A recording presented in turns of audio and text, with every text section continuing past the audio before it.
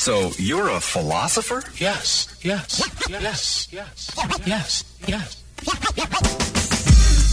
This is Thoughts and Moments. Hey, it's your boy Silly Thoughts, the Prince of Petty. And I'm Joy, also known as Joyride. I provide the moments to make your life better. We're here weekly to provide the latest news, trending topics, and edutainment. We will engage, entertain, and inform, but we keep it real and we keep it fun. So whether you're riding in these streets or podcast surfing with your peeps, this is a show you don't want to miss. Every Thursday at 5 p.m. Eastern Standard Time on The Real 1100 a.m. And guess what? It's 5 p.m., so let's go.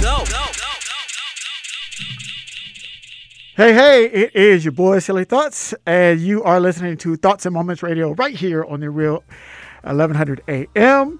If I sound muffled or if you're watching us live on our stream, yes, I am wearing a mask. Yes, I look like Bane. Yes, all the jokes. Go ahead, put them in the chat room. Enjoy yourself. But we are trying to stay safe, and as I was traveling earlier this week, I'm trying not to infect my co-host if I have been exposed to anything, and so we decided to go full mask on today until I can kind of make sure that I am still clear. So, with that being said, Joyride, how are you? I am good. I am his co-host. I hope that you can hear me as well. I'm going to try to speak slowly and enunciate the way my mother taught me to do so that you can hear me through this mask. And yes, as far as I am assured, I cannot be sure whether or not Ellis is a walking ball of virus at the moment. So we're doing what you guys have been wanting us to do, wearing masks during our show. So, and I have my little spray of alcohol that you can hear it spritz in the microphone, throw a little his way. Trying to keep everything safe. So we're glad that you're joining us today. We've got a really good show today. So we've got an interview coming up after the half. And right now, we just, you know what we do. We're going to go ahead and get into it. Let's get those trending topics. The bands is at it. The truck of Maserati. The girl that came from finance. I got them on the mileage. She rode it like Bugatti. They got my style copied. Now that's a trending topic. Yeah, that's a trending topic. Okay, so I'm going to talk slower because they said in the chat room that I am muffled. So speeding through my enunciation is probably going to make it worse. So I'm going to have to slow down my diction to make sure that people can hear. First off, as we are doing during this pandemic, we are doing our COVID-19 update. Wow. What a difference a couple of weeks make. Yesterday, nationwide, we cracked 50,000 new confirmed cases in the day as a nation. We're at over 2.7 million confirmed cases with over 125,000 deaths. Yeah, and while I think what I saw was that the United States makes up roughly less than 10% of the world's population, we have more than 25% of the world's deaths, attributed to the virus. And unfortunately, a lot of people are going to say, oh, our leadership is terrible, et cetera, et cetera. But, God gave you discernment and he gave you common sense. I see a lot of things on television and I'm like, nah, that don't sound right. I'm going to do what I know how to do. I've seen some ridiculous things in the past 48 hours that helps me understand. And I remember having this conversation at the beginning of the lockdown. One of my friends was like, well, you can't lock down a country this size. It's just, it's impossible. I was like, nah, I don't believe that because China's got more people than us and they did it, so I'm not trying to hear volume. I said, the problem is you have too many folks who think it is their divine right to act a fool and to do what they want. And you can't tell them what to do. And that's what we're seeing now. So many people. I don't know if you've seen it. Just if you haven't, go to YouTube and search Palm Beach County Town Hall. And you will see people and, God bless them because, God looks out for fools and babies. But they're talking about how it is against God to breathe through a mask because he gave us this breathing system and this nose and we should use it and we shouldn't defile his perfection by wearing a mask. And another woman said she doesn't wear underwear for the same reason she doesn't wear a mask because things got to breathe. I am not misquoting. So Yeah, I can see why we have so many cases and why we're not seeing the downward trend that other places are seeing. And stay home. Wash your hands. I would just say that I don't want to be too political, but I would say this: keep yourself safe. Mm-hmm. I would also say that when the number of people tested is under 10%, you've got to expect that there's more people out there that are carriers than that are actually reported, not less. So don't go for that. Even if the mortality rate is low, which is still a good thing, so that's a positive thing, that doesn't mean you need to be playing Russian roulette with your life out there, because I have several friends that are doctors, and they said basically if you catch it, they said basically wad up some tissue paper, wet it, and try to breathe through that. And that's what it's like trying to breathe with COVID. So if you have a problem breathing through your mask, imagine breathing like that. Imagine breathing on a ventilator. 24/7. So yes. Don't politicize it. Wearing a mask is not a political statement. It is a health statement. That's what it is. And so when we're trying to politicize it, we're trying to make it a hoax. I've heard all kind of crazy conspiracy theories. Wipe all that out. Keep yourself and your family safe. Be a good neighbor and keep others safe, which is why I'm wearing the mask today, and I'll probably wear it again next week, because there is an incubation period, because I want to keep my co-hosts safe. I want to keep my producers safe. And so those are things. That's not a political statement. That's a life statement, and right. That is a moral statement. And to me, it is about being a good neighbor. And so be a good neighbor, wear your mask, and skip all the foolishness. Right. And you know what? I appreciate that, because what he is doing by wearing the mask, he's not showing any symptoms. He has no fever. He's not coughing. But on the off chance, because he's been in a place that he doesn't normally go to, on the off chance that he has caught something, he is protecting me, because he is my friend. And that's what you do for your neighbor. It's what you do for, your fellow man. I'm not 100% sure, so I'm going to wear a mask just in case. Right. That's all we're asking. And I'm sitting here talking through this mask right now. I've had it on for at least 15 minutes. I'm not suffocating. I'm not dying. It's not killing me. Is it a little bit harder to breathe? Yes, but nothing compared to having your lungs fill up with sludge. Try breathing on a ventilator, and then talk to me about how hard it is to breathe through this mask. Right. A couple of shout outs I want to give before we get to, I guess it's going to call around after our first break. But want to give a birthday shout out to Larry Stewart. He had his birthday this week, and he is the guy that got us both started in the radio. So we always got to give Larry a shout out. Is our muse and our mentor. So happy birthday, Larry. And also want to give a shout out to the Wright family. They're two of my high school classmates that I ran into randomly. They worked at the hospital that my father was at this past weekend. And so they are watchers and viewers of the show, and they are excited. They are happy to see me randomly. And so I told them when I do the show today, I would give them a shout out. So shout out to them. And thank you all for the thoughts and prayers for my family. My father was in the hospital, still is. He's going to a rehab facility. And so, but he is out of the woods, and so he is recovering nicely. And my mother had a procedure today, but it wasn't as bad as what they thought it could be. And so she is recovering, and so she'll be going home today as well. So thank you all for the thoughts and prayers for my family. And I had to beat it back here to be with my radio family, which is you all. Yes, we appreciate it too, because I don't know how to go live and do all the technical stuff that Ellis does. So when he's not here, we just not live until he gets here. I could learn, but I haven't, and I might not. So, I'm going to let him play that role. That is funny. Any good news for you, Joy? I know we're going to do good news every week. Any good news that happened to you this past week? I have some good news. I want to talk about a moment that touched me. So a lot of you know that I'm a diversity and inclusion consultant by day. And because of the recent unrest, I've been doing a whole lot of talks and discussions around what it means to be an ally, and why is what's happening now, and what's the history and the background. And when I tell you, I'll be letting people have it, I take it all the way back to 1619. Like, let me tell you what the last 400 years has really looked like. And I've even gotten some interest from people across the pond, like folks in the UK are asking, how can we be allies? What can we do?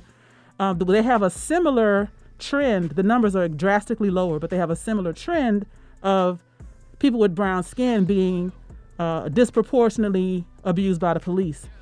And we talked about it, and one guy just said, you know, he was a white guy because we were on Zoom so you could see it. And he was like, you know, I can't imagine what it's like day in, day out, and having this emotional trauma from generation to generation. Like, we white people, we don't know what it's like, and I can only imagine. And my heart goes out to everyone.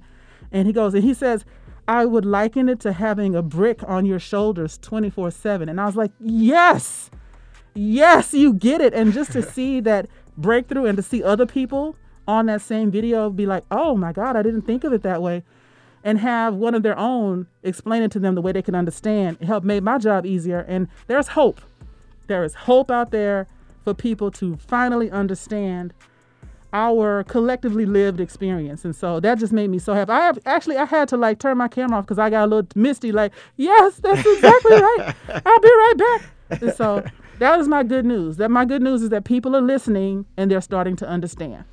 I think if you are paying attention into this, and I like to call this the social justice era, if you're living in this, I want people to understand that if you're confused about what we want, what African Americans want, what Black people want, and it seems disjointed, it seems like this is the first time we've been asked that legitimately. So take a beat, right? So if we can't give you verbatim bullet list of every demand or everything that we would like to see happen and change in this country, understand that this is really the first time in the history of this country that we've been asked that legitimately. And so let's, just understand that there's a lot of things that we just learned to accept. We have learned to accept in our society. And so now that we say, there's an opportunity to remove that, whether it's a statue or whether it's the Confederate flag or whatever it is, even down to, I got an argument about somebody about John Wayne Airport. They're talking about being renamed. Just understand that there's a lot of things that have been oppressive, that are reminders of kind of an oppressive kind of time in this country. And we want those things removed, not erased, removed and maybe moved to a different place so we could talk about it in the context of what it is, which is history. But when you have it out there on the Capitol steps, that makes it a celebrated part of history, and Confederacy should not be a celebrated part of history. Build a Confederate Memorial Museum in Mississippi or Alabama. It could be a tourist attraction. I don't care. I mean, you can go and look at it and tell your grandfather, your grandchildren, your great-grandchildren, yeah, your great-great-great-great-grandfather, yeah, he wanted to own people and he fought for that, if that's what you want to do. But don't try to act like he was a hero he may be a hero to some people. But he also was a man who thought that other people were so much beneath him that they did not deserve to live. And so that's something we have to reckon with as a country. And yes, it's part of our history. It's part of our collective memory, but it doesn't mean it's something to be celebrated and venerated and honored. It's something to be remembered. But remembering it and honoring are two different things. And on another note, I just looked at I look like Bane, for real. I told you look like Bane. Especially with these headsets. You think darkness is your ally? You merely adopted the dark. I was born in it. Oh my goodness. I hope everybody hears this. I didn't see the light until I was already a man. By then it was nothing to me but blinding. Y'all, okay, so I don't know if the people in the chat room could hear it on Facebook Live, but our super producer Greg just came with the perfect, you know what you're doing the most, came with the perfect quote from Batman. What was it? Batman Forever or whatever, the last good Batman movie. The Dark Knight Rises. Dark Knight Rises. Yes. Oh my God, it was so good. You believe you merely adopted the dark. I was born in it. I was definitely born in it today. But you can hear it fully on the podcast replay. Yeah, catch it on the replay. So yeah, you can always check it on the podcast. So with that being said, our guest is on the line. So we're going to take a quick break, and when we come back, we're going to talk to Sean Rochester. And let me tell you something. This brother is so accomplished. I'm going to try to read some of it. I'm going to give some highlights because it would take up too long on the show to talk about his accomplishments. But we're really going to talk about one of the books that he wrote called The Black Tax. Right. The cost of being black in America.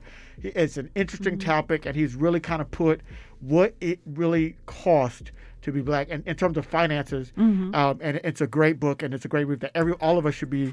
And it's really important now when we're talking about trying to do some social justice issues. We really need to see the financial part of social justice and how much that is costing us. So when we come back, we're going to talk to Sean. You are listening to Thoughts and Moments right here on the Real 1100 AM. Have you been looking for a radio station that gives you sports? I don't believe it! It's a touchdown! Entertainment? Are you not entertained?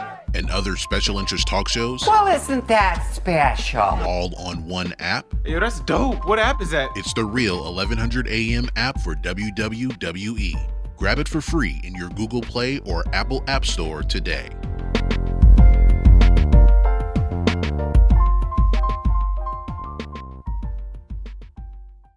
Kids follow your lead. Help them stay healthy. Wash your hands. Don't touch your eyes, nose, or mouth. And cover coughs and sneezes. Clean and disinfect the objects you touch often, like your phone, the remote, and doorknobs. Avoid close contact with people who are sick. And if you're the one who's sick, stay home. This station is part of the Beasley Best Community of Caring, and we care about your family. For more info, visit cdc.gov/COVID-19. I don't wear a mask for the same reason I don't wear underwear. Things gotta breathe. See? Y'all thought I was playing. I told you that lady said that. When I heard that, I was gone. I was on the floor. And we are back, and you're listening to Thoughts and Moments right here on the Real 1100 AM. And that, coming back. That was an excerpt from the Palm Beach County town hall that I was telling you about earlier, where the local people were protesting the potential mandatory mask vote, which did go by unanimously. They unanimously voted to wear masks because there are doctors and scientists on that board, and they know better. I think this, the mask doesn't prevent breathing. Does it make it more difficult? Am I tired of smelling my recycled breath right now? Yes, absolutely. But I got a breath mint in, so it's minty. And you can still breathe. It's like, I don't get the issue. Is it uncomfortable? Yes. Is it not normal? Yes. Is that, but we're not living in normal times. Right. Do you understand? 2.7 million people are sick. 125,000 people have died, and more to come. We had 50,000 more confirmed cases yesterday. So we got to get over this whole, I don't feel like wearing a mask. God didn't want me to wear a mask. Okay. Yeah. All right. Well, call him up. You'll be there soon. Have you seen the people like having the exempt cards, like they're exempt from wearing a mask by the CDC? Mm-hmm. Oh yeah, it's crazy. Like I think it's like people are going to be getting on bone spurs to get out of wearing masks. You know what? Just in case you didn't hear Greg, what he's talking about is people have started creating little laminated like ID size cards that said they got a note from the CDC that says they don't have to wear a mask, and if you try to make them wear a mask, you'll be subject to litigation. I saw one of those cards and I was like, first of all, it says the person that possesses this card, and it doesn't say possesses, it says posses, because whoever wrote it can't spell. Ooh. And then there was another error in there. It was bad grammar. It was clearly a doctored, sealed. I think they stole it from like a military website. It was all trash. So a good look at it and you would know this isn't possibly real. But also, you're trying to come into a place where I work, where I, shop, etc., without a mask on. You ain't got to come in here. You could have your groceries delivered via DoorDash. You could Instacart, send someone else to the store for you if you have a real medical condition. And if you have a medical condition that makes it hard for you to breathe in a mask, you're in a high-risk population. You ain't supposed to be outside, no way. So miss me with that nonsense. So enough about people acting a fool. We're going to bring on our guest, Sean Rochester. Yes. Sean, are you there? I am here. How you guys doing? We are doing great. Thank you for joining us today, sir. We are excited to have you on here. Yes. I'm looking here at your bio. So just kind of give people a rundown of how you got to this point and what prompted you to write this book. So I have, a background in engineering, as well as, in finance and accounting and entrepreneurship. I've done a lot of stuff in terms of transactions around the world and working to grow enterprises. I've been very engaged in the community pretty much for the entirety of my adult life. My wife and I have been part of the organization that's, during our tenure, put about $2 million into the hands of Black high school students who were going off to university. And, I used to travel kind of all over the world. I got to a point where I started to think about, what are some of the things that we can do to tackle the wealth gap? And I actually first started to focus on how do we help provide information on how we can manage our limited resources more effectively to be able to grow wealth. And then I wanted to encourage people to do business with Black enterprise, right? But one of the things that we have to understand is people got a lot of reasons and excuses why they don't want to do business with Black enterprise. So you can't start with, hey, you should do business with Black enterprise. And generally, we tend to think about it in terms of a cost, right? I'm kind of, or a charity. I'm going to help you out type of thing, right? Right. Or I'm going to overcome some concern I have about quality or something else. I'm going to kind of help you out. Break. Yeah. Yeah, exactly. So what I want to do is if we're going to think about it in terms of some kind of cost, well, let me kind of show you what the costs really are for what we're doing now, right? And, as you guys know, and I would observe, it's every 6 months or so, you see some type of research about how there's discrimination in some marketplace to Black people, whether it's in the automotive space or you hear about it in the, real estate, so on and so forth. And those things always seem like taxes to me, right? Yeah. A particularly nefarious kind of tax because you actually don't benefit from it, right? It's a one-way kind of thing. So, I started to look at, what are the costs of this form of discrimination in the present day, right, in areas that are critical to wealth accumulation for Black people. And then I did a look back and said, well, what does this look like in the past? And that is kind of like when you start pulling on a string in a sweater, some really interesting things start to happen, right? It starts to unravel. So you got to see the size, the scale, the continuity, the longevity of it, which was extraordinary. And at first it was a series of talks and classes. Eventually it became 2 books that I wrote. One, The Black Tax, The Cost of Being Black in America, and the other is about personal financial management called CPR for the Soul. Wow. So short question is, what does it cost to be Black in America? How much more of a premium are we paying without giving away the book? Without giving away the book, right. But give us some of the things that Black people have to pay as a premium for just being Black in America. Yeah, so let's look at let's take an example of if someone who is an attorney, right? Yes. So I look at a number of studies that have been done. So if you think about someone who's an attorney, it was a study that was done that looked at a memo that was created by an associate, right, in a law firm.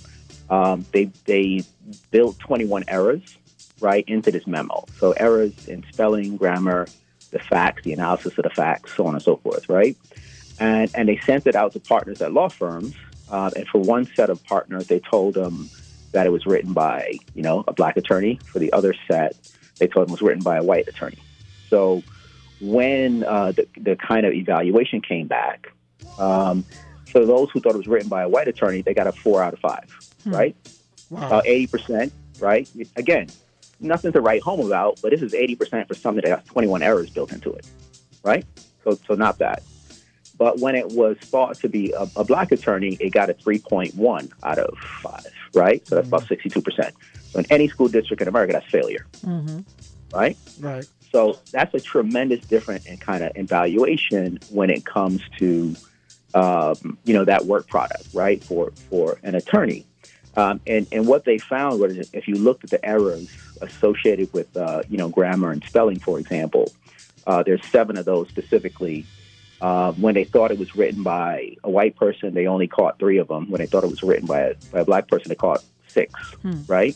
So 100% more errors being found, right? Just imagine a differential for the same exact amount of work.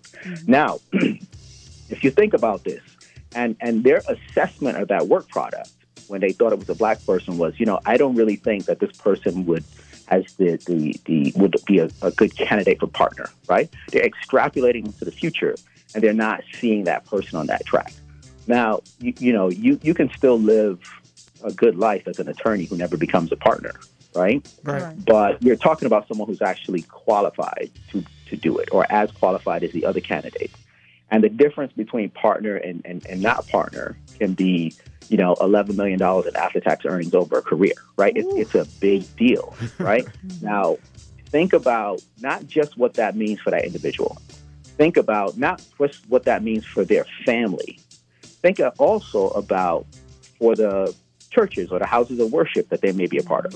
Think about the nonprofit boards that they may be on, right? Think about how those resources are not able now to reverberate throughout their community, right? It's a massive and significant loss for the same exact work product that's just, interpreted, valued in a completely different way, right? And again, this is at the highest level of education, right? These people are at a doctoral level, right?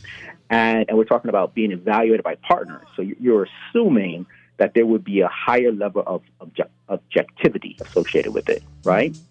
But anti-black bias, which this is an example of, plays out across the spectrum, right? Regardless of level of education or stature within a corporation or, an organization. You're absolutely right about that. And it's interesting. Well, you don't know me, of course, but I'm a diversity and inclusion consultant, and I've looked at those studies around hiring practices and resume reviews. And just recently, I was looking at a study, and this was in the UK. This was not a United States study. They sent out applications to 3,200 different jobs, and they had to send out 60% more applications to get the same number of callbacks for black applicants as they did for white applicants with the exact same resume over and over again. They found that Nigerian-born people in the UK had to send out twice as many resumes, or were seen as less. We're talking with advanced degrees, engineering degrees, etc. Was seen as less qualified than white British people at just what do they call it? Primary school education. And that additional work, we've always said you got to work twice as hard to get half as much. And it seems like that is happening all over the place. But having that ceiling placed on you from, like you said, it's a anti-black bias. It's not performance. It's not education. It's not qualification. It's arbitrary based on what you look like, what your name sounds like, where you're from. And it holds us all back, which stops us from being able to generate, like you said, that wealth, not just in our family, but in our community. Absolutely. And just to piggyback on what you're saying, right, what we're observing, bias by definition, is a systematic error in judgment, right? So it's not random. It's in the same direction for the same amount of people. Now, I get calls from all over the world because people are like, hey, can you do this for our country, right? Because we see the black tax here, right? And so if we bring that back to the U.S., just to piggyback on what you said, researchers from one of my alma maters, University of Chicago, right, did a very similar study. They wanted to take a look at discrimination in the labor market, right? So they sent out thousands of resumes that they had prepared. Now, they allowed the resumes to vary in terms of what they called quality. So the prestige of the institution, right, that the person went to, the depth of experience, the length of experience, so on and so forth. And they sent them out to thousands of companies, and here's what they found. If you had, and what they did is the same exact resumes, they would put a white sounding name on them, and then have a black sounding name, right? And what they found was if you had, the white sounding names got 50%, more callbacks, right? Same exact resume, no difference, right? So you're not even getting the opportunity at the same rate to be able to talk about how you could be a great fit, all of the things that go into the dynamics of a wonderful kind of interview. That's off the table when you start talking about a 50% differential. The other thing that they saw was if it was a white candidate, as the quality or strength of the resume increased, the callbacks went up by 30%. Makes perfect sense, right? Stronger candidate, you want to talk to that person. But for those who had a black-sounding name, no statistical increase in demand. So it doesn't matter what you do, they don't want you. None. And by the way, you had to have like 8 more years of experience to overcome that, right? And their study was so broad, it was both private sector, public sector, it was small business, it was large business, across industry. It existed everywhere, right?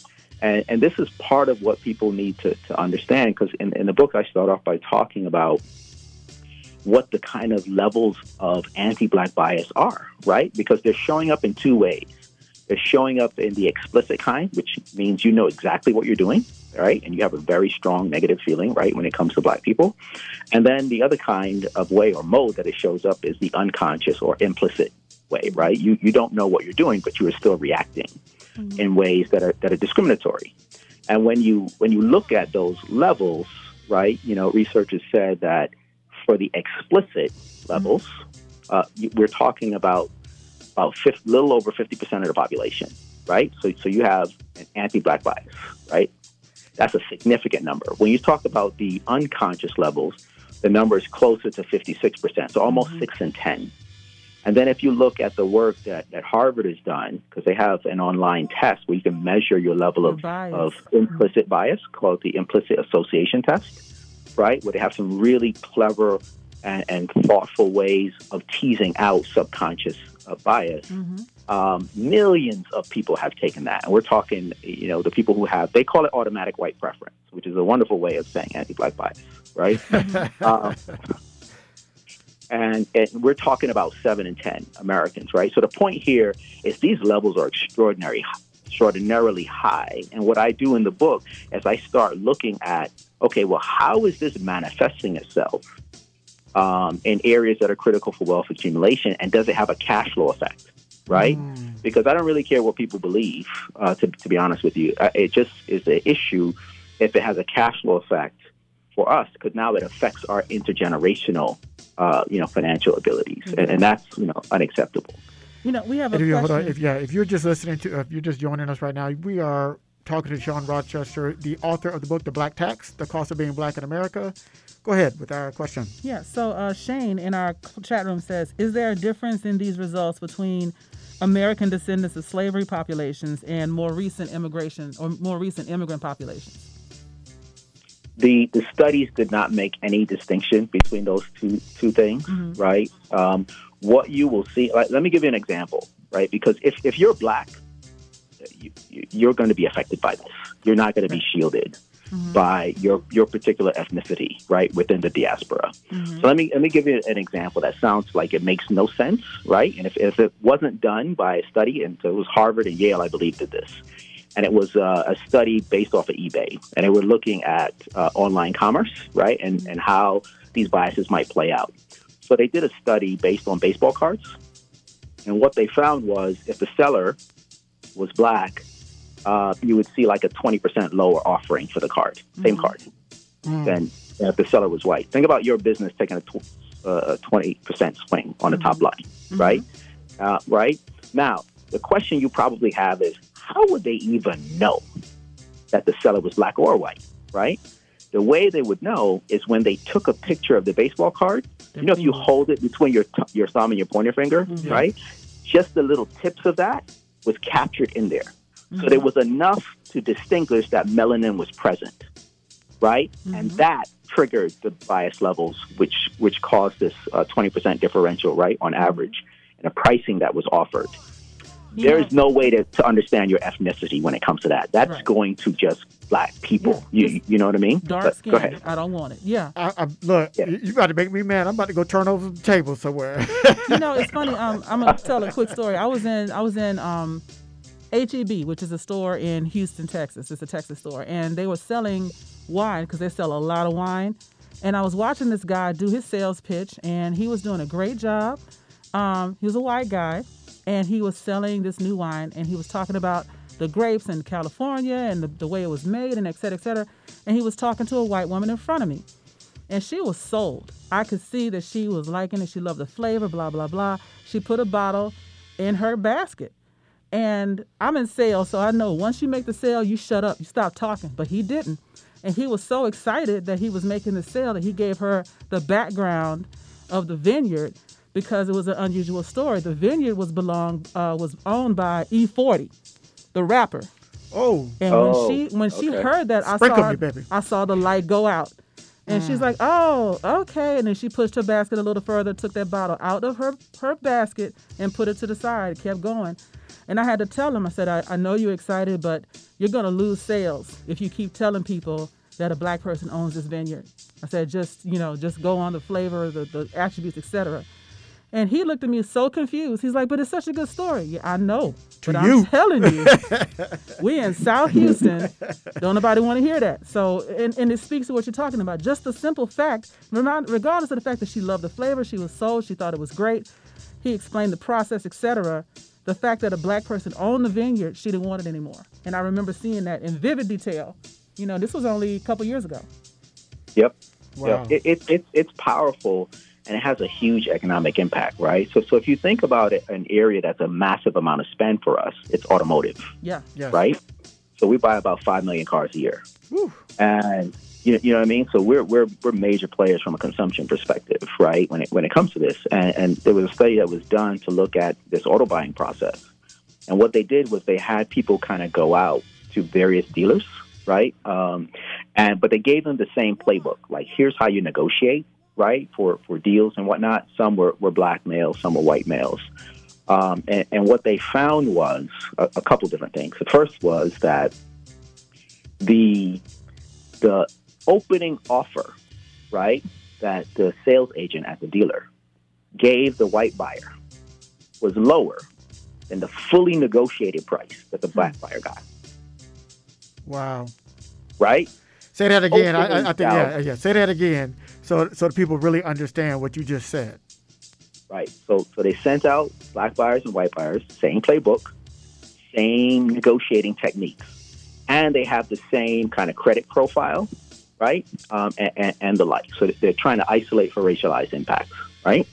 And what they found was the opening offer that the sales agent gave the white buyer, right? I'll sell you the car for this, was lower than the fully negotiated price that the black buyer got. Right? So the white buyer didn't even start to negotiate yet.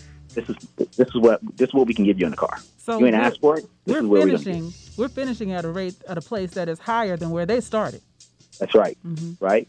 So you're talking about on average like a $1,100 differential, right? By the way, you're carrying that through the ownership of the car and the financing. Mm-hmm. Then you have the issue associated with markups. So dealers would have the ability to do discretionary markups, right? So they're going to go out, get a quote for what your credit profile says that you should get, and then they get to add a markup on top of that, right? But that's a judgment call. That's subjective, right? You would see black buyers getting up to a 400% markers relative white buyers on the ability to increase, right, the interest rate, at the dealership. You know what I mean? So it's showing up in your purchase price, right? Now it's showing up in your financing.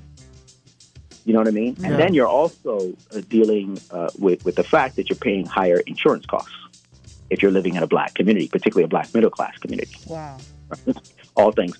And by the way, if we're in a position where we need a car, chances are we're going to have to purchase 7 to 9 of those over the lifetime.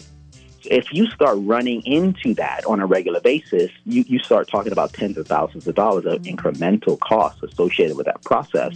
That's now not going into legacy. Right? That's not going into family. That's not going into intergenerational kind of wealth transfer times millions of people. These numbers start to really kind of explode in size. So it isn't just people have these explicit belief systems. It's not just that they have these unconscious belief systems, but it's how it shows up in the form of an economic cash flow effect that affects Black individuals and communities, right? And households. That is part of this Black tax, right? That's part of what I'm talking about. And also it shows up in housing, right? I was and just it shows going to up ask you about real estate. Well, let's put a pause on that. We're going to take a quick break. We're going to pay some bills, and we're going to come back, and we're going to talk about housing. And then after we talk about housing, we're going to talk about some solutions. And I know you've got some solutions in your second book to kind of help people save that money and be able to build that wealth for themselves and for their generation. So you're listening to Thoughts and Moments right here on the Real 1100 AM. Honorary Forest Ranger Betty White here, lending a hand to my dear friend Smokey Bear. Because for 75 years, he's only said, only you can prevent wildfires. But there's a lot more to say. Like, you park your car on tall, dry grass. The hot exhaust pipe can start a wildfire. So be careful out there. Go to SmokeyBear.com to learn more about wildfire prevention. Brought to you by the U.S. Forest Service, your state forester, and the Ad Council. There's a lot going on in the world, and your world is always changing. That's why it's important to stay connected. The latest news, the latest entertainment, the newest music. If it's in the air or on the air, it can be in the palm of your hand, wherever you are, with the iHeartRadio app. iHeartRadio. Over 1,500 live radio stations from across the country, and over 15 million songs to create your own custom stations. Text IHR to 45495 to download the app or listen at iHeartRadio.com. Standard text and data rates apply. If I was a Kennedy, I'd be a Black Kennedy. Black car, black tux, this is Black symmetry. Raised in the shadow, my family from Tennessee. I remember me, Reem Dilla, we was in the D. Riding through the city with the top. And we are back, and you're listening to Thoughts and Moments Radio right here on the Real 1100 AM. If I sound muffled or if my co-host sound muffled, we are wearing our mask. I had to travel, so I was in some different places, and so I'm trying to be a good steward trust him no more. my partner and my producer. And so we apologize for the muffled voices, but we are trying to stay safe and keep ourselves healthy. Before the break, we're still talking to our guest, Sean D. Rochester. He is the author of The Black Tax, The Cost of Being Black in America, and he has been sharing some incredulous stories, I guess that's the safest word I can say, about what the difference is in hiring practices, in automobiles, and just in general, how eBay, just how being Black is perceived and how it affects whether you're trying to get a job, whether you're trying to purchase something. And so right before the break, we were talking about housing. And we all know that a lot of wealth is generated from owning your property, from your home. You can borrow against it to send your kids to college and help them, not have debt going forward.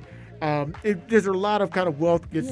That's how you build generational wealth, is through real estate and how you manage it. And I'm just thinking about the houses that I bought and sold over the years, and how real estate agents would tell me, take all these pictures of your family down, all these little Black statues you got, put them in the garage or something, hide all of this. Don't let anybody think that a Black person owns this piece of property and it'll sell faster. And she was right every single time. Wow. So, Sean, we'll throw that to you. What's the effect of being Black on real estate and owning a home or trying to buy or sell a home?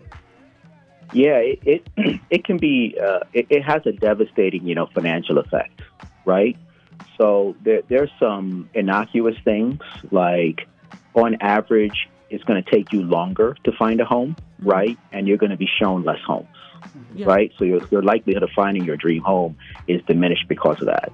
But then research has also said that, when they looked at, they called it, mortgage lending organizations, that they found for, Black and white individuals with the same credit profile and the same credit score, that the Black people were treated as if their credit score was 71 points on average lower, right?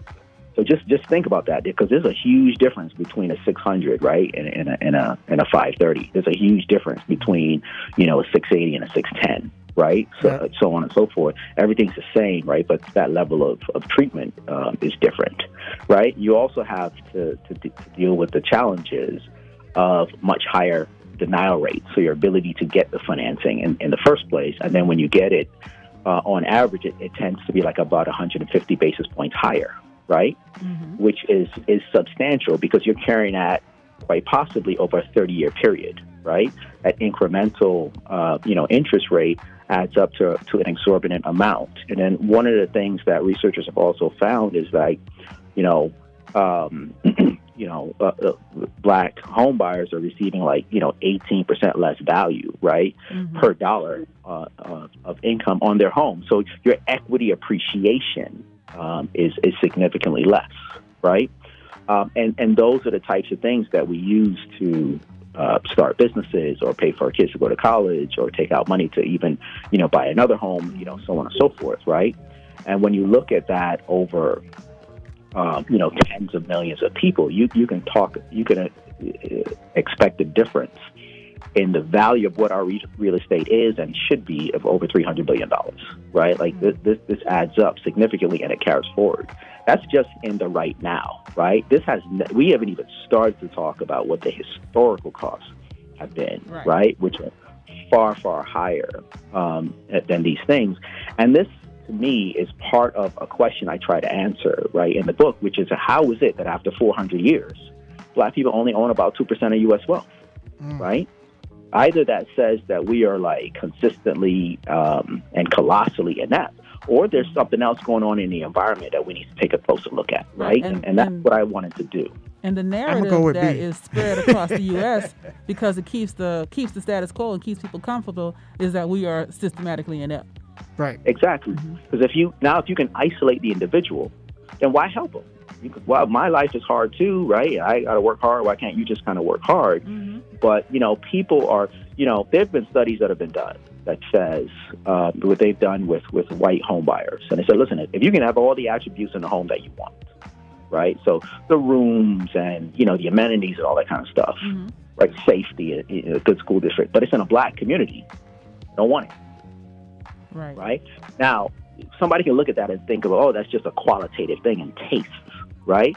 But if you don't want it, that's a reduction in demand for something that actually has significant value, right? Which you're diminishing the price of that thing, which by definition means you're diminishing the equity in it, right? Because that's the difference between what it's worth and what it's owed, right? Yeah. So when you've got people who have massive levels of anti-black bias, this is why you start to see, black communities having these very low rates, right? This is the starting point for what then becomes gentrification, right? Because our property values are artificially low because of these levels of bias. And yet and still, the gentrifier themselves is thinking that they're going to take a calculated risk or take a gamble on moving into this neighborhood and consider themselves very progressive for catching something at a hell of a deal. Right. Yeah. So what's happening is the interest of the gentrifiers is just marking the value back to market. Yeah. Right? And the other thing is when they come, they're also bringing massive infrastructure investments alongside of that investment, right? To prop those things up. So this is kind of the massive levels of economic disparity that's feeding this. Yeah, it was funny. I was driving around Atlanta here this last week and kind of taking my kids on a tour. We didn't get out in the car though, Joy. But and I was showing them areas that when I first moved to Atlanta were black, not developed. They were just areas of, hey, look, there was a certain time you didn't want to be around there at night. But you just knew kind of what it was. But because of gentrification, they have now been fully developed. You see people out there running around, walking their dogs or whatever. And I'm saying, yeah, it's amazing how that has happened. But I'm like, what if that development had come in when it was, still predominantly African American? Could we raise the value? I guess the question that I have is, how do we change this? Like, we've got a lot of data. Your book has got a lot of data. I know your second book has got some great information. How do we, as black people, how do we, as a culture, society, American society, how do we change this? So this is a massive question, right? I'm going to try to do it some justice. Okay. The first thing I want people to understand is we have to fully understand what the contours of the problem are. And everybody wants to rush to solutions, right? And many people working on solutions don't understand the extent of these issues. The second thing that we have to remember is no one thing put Black people in this situation. It was right? everything. It was everything. So there's no silver bullet. Oh, we're going to do this, right? So whenever you hear people say, oh, that's not going to close the gap, of course it won't, right? Because it's a compendium of things that will have to do it. So one of the things that I introduce at the end of this book is an economic framework that I call PhD, which stands for Purchase, Hire, and Deposit in ways that create jobs, create and expand businesses, and provide capital in a Black community, right? So how do you measure the efficacy of a plan, a program, a policy, a strategy, right? Everybody's got some idea about what's going to work. Right? Is it creating a job in a Black community, right? Is it creating or expanding business in the Black community? And are you providing capital, liquidity, right, to be able to fund and facilitate those things? If you are not doing that, your plan, your policy, your initiative, whatever it is not doing that, then it's just a shiny object. It's symbolic, right? That's the first thing. You can do that as individuals, right, in terms of the P, how we purchase, that's just our consumer spend. And you guys all, you know the numbers, right? We talk about the 1.2 trillion, right? Some people mention 1.3 trillion of kind of total Black spend, but only about 2% of that goes to Black enterprise, right? So it's being able to shift that spend to more Black businesses, right? And from my perspective, also make sure we do it in the more substantial ways. So people will go out and say, oh, you know, if they're so blessed, right, to be successful, and they go out and they buy some, you know, $1 million home or something like that. My question is, was there a Black realtor engaged in that, right? Because typically if you're buying a home, you're probably buying and selling, moving from one to another, and you got to pay transaction fees associated with that. And I'm like, if I have to pay fees, I'm going to make sure that our brother or sister are getting paid, because these are substantial fees, right? Yes. So you have to insure the place. Right? If you know the bank's going to require that you do that, and even if you owned it outright, common sense says you should insure it. Well, are you using a Black broker? Right? If you find the place and you want to make some changes, maybe you don't love how the kitchen is or the baths or you know the roof, the basement, whatever. Are we utilizing our contractors? Right? Like these are, you know, fabulous, amazing jobs that are never going to leave. They're never going to be offshored or exported and whatnot. We don't need anybody's permission to do these things. We can do these things ourselves, right? What lawyer are you using? What financial planner are you using, right? What back office, support are you using, right? What attorney are you? There's so many different services, right, that we can utilize that pay great money. And create jobs, right, within our community. I want to interrupt you for just a second, because I want to give a shout out to myself, but I also want to talk to people about how easy it is on the surface, how easy it is to do what you're saying to do. Because like when I moved to Atlanta, I sold a condo in Houston. I bought one in Atlanta. My real estate agent in Houston is Black. My real estate agent here is Black. She's a soror of mine. She works with a Black team, so my bank loan, my underwriter, all of them, they were Black. My insurance is through a Black, it's through a multinational company, but it's a Black agent. And so we try to keep everybody getting those fees, like you said. When I need some work done, you know, I've got a couple of people that I know that do that kind of work, you know, come help me with my plumbing, my pipes, etc. My massage therapist is Black. So finding those people that are reputable, that, you know, sometimes there's this resistance amongst ourselves that, you know, they're going to do a good job. Finding these people, it ain't hard. It took me all of 2 days. 2 days to get all of that together. Use your network. And so often we got thousands of friends on Facebook. We don't know what any of them do for a living. And they are going to be lawyers, pediatricians, real estate agents, stockbrokers, etc. on your friends list. So don't be afraid to, use that recommendation feature on Zuckerberg's crazy Facebook and find people that can help you keep that money, or at least keep some of it in your community. Absolutely. Like these things are critical. I think back in, it was like 2016 or something like that. I think that the number of transactions for homes was like somewhere around 177,000 what was bought and sold by Black people. If they had used Black realtors just for that, and by the way, that's under the level of what it should be proportionally, you'd need 14,000 more Black realtors working every day, all day, just to do all those transactions. You know what I mean? We're talking about pumping, and we're talking about billions of dollars, right, in transaction fees associated with it.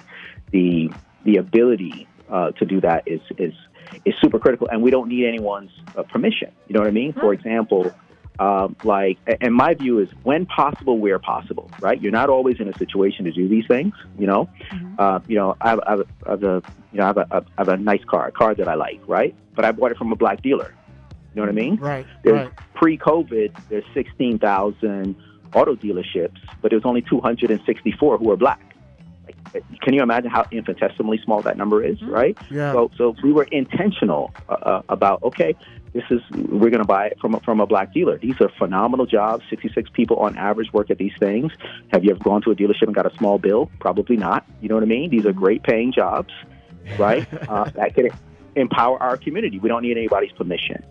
That P, when it comes to organizations, that's your supply chain spend, right? So go ahead. No, I was just agreeing with you. Sorry, I was excited. Yeah. So, for our churches, for our universities, for our cities, for our state, for the federal government, for the corporations that we're talking about, what is the supply chain spend with black enterprise? And it's small. Across corporations, it's less than 2%. And again, I'm very specific. I'm talking about black enterprise, black people, black communities, right? Not minority. Right. I've seen that happen where they'll use, veteran, woman-owned, et cetera, and hit their quote-unquote minority number, and they'll skip over the black-owned businesses in favor of something else that checks that box. It's intentional, because the black business commerce they're doing with it is abysmal, right?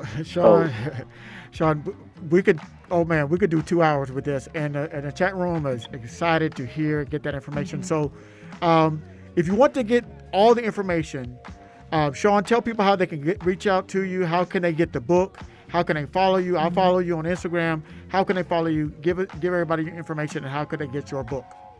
Yeah, so to get the book, go to www.blacktaxed.com. That's www.blacktaxed.com. I am on Instagram as, Black Taxed, and Sean Rochester. I'm on Facebook as well as Sean Rochester. I'm on Twitter. Trying to get more active on Twitter as Black Taxed is the handle, and then I have talks that are online that you guys can Google. All right, we'll put that in the chat room for everybody. Thank you so much for joining us today, Sean. We have been trying to get together for over a year, so I'm so excited that we were able to get you on the show. The time is right. Black folks, we got to strengthen our dollars. Thank you so much for joining us, Sean. Guys, thank you so much for having me on. I appreciate it. Thank you very much. Look forward to doing it again. Absolutely. I was hoping you would say that. All right, well, we got another one in the bag. We took it right up to the wire. Like our producer's like, shut it down. You gotta go. So I appreciate everybody being in the chat room. I thought this was a great conversation. Yes. You guys know we'll probably keep it going for another few minutes after the fact on the Facebook Live. But for now, we got to sign on out. Peace.